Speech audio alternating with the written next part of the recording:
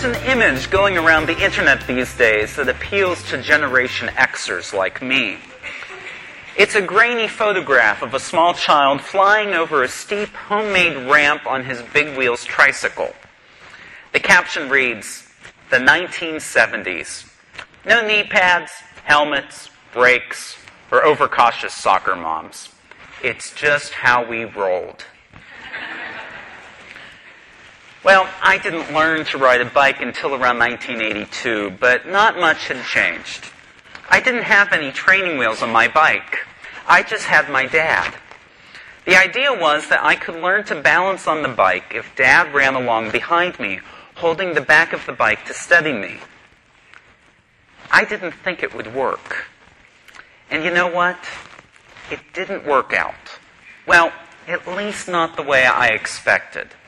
But more on that in a minute. When have you unexpectedly found yourself forced to do things that you didn't think you were capable of doing?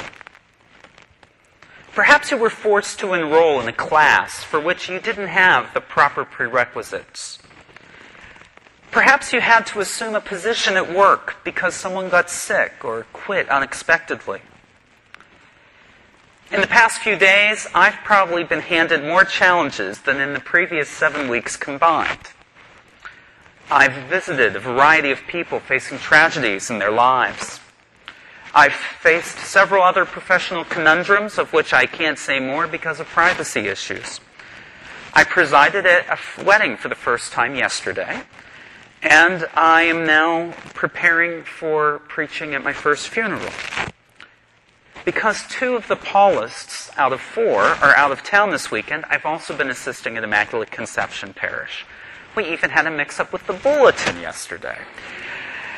And we're planning a last-minute out-of-town retreat for the young adults group. As I drove to Park West Hospital on Friday night for another last rites anointing, I wondered how in the world I could possibly get everything done. I wonder what it was like for those first apostles of Jesus. Immediately after last week's reading, this is the very next verse in the Gospel of Mark. If you remember last week, Jesus was rejected by the people in his hometown because they couldn't believe that someone seemingly ordinary like him had special wisdom. And now, what does Jesus do? He sends his apostles out to preach the same message. To cure the sick. To drive out demons. How could they possibly succeed? They had little training. They were mere mortals. And they weren't supposed to take any provisions along for the journey, not even a change of clothes. The Catechism of the Catholic Church hadn't been written yet, and these guys didn't even know that Jesus would rise from the dead. It's not clear if they've even understood what Jesus has been teaching so far in this gospel. Well, we don't hear much in today's gospel about how they fare on their journey because we have another classic Markan sandwich. The next thing that Mark does in the next verse after what we heard is he starts talking about how John the Baptist was beheaded. Doesn't sound too promising. Jesus preached and the people didn't listen to him. John the Baptist preached and he was beheaded. And now the apostles are sent out to preach. Well, I think you know the story. It turns out that the apostles are able to accomplish everything Jesus asks them to do. To proclaim, to cure, to cast out demons. Just like that simple shepherd Amos, who was able to prophesy to the aristocrats of the northern kingdom of Israel. As unprepared as I've felt the past few days, the Holy Spirit has apparently provided. It appears as if Anthony and Marissa were successfully and legally united in matrimony yesterday. The grace of anointing has provided balm to the sick and to the people who care for them. Immaculate Conception, when I last checked with Father Jerry this morning, is still standing. And those other conundrums I mentioned seem to have been resolved in successful ways. But how about you? Have you ever been surprised by the things you've been able to accomplish, even when you thought it was beyond your ability? That's what we mean when we speak of amazing grace.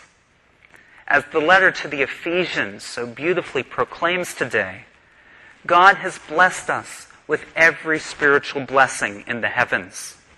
God chose us before the foundation of the world to lavish graces upon us. The other thing to remember is that we're not alone in this. Jesus sent the apostles out 2 by 2. As for me these past few days, my brother Paulus Jerry Tully has been a great resource. Father Charlie's been in contact by phone. For the wedding, I had the help of the organist, the cleaning staff, and several technical people at Sacred Heart. And in planning the funeral, Dr. Ruth has been amazing, and I know I can count on Barbara and Andrea and Sandy and many other people, too numerous to mention, but several who are in this room right now. But back to the story of me, my bike, and my dad. I don't know how many practice rides I took across the blacktop at Highlands Elementary School with my dad behind me before my parents finally pointed out that there was no way that my father, who wasn't the athletic type, was able to keep up with me. He hadn't been holding on to the bike at all. I was doing it without his physical guidance. Apparently, all I needed was the presence of my earthly father. And sometimes, all we need to accomplish great things is an awareness of the presence of our Heavenly Father. When I was in college, I read a little quote that has stuck with me. Those who say it is impossible should get out of the way of those who are doing it. With the graces we have received, nothing is impossible with God.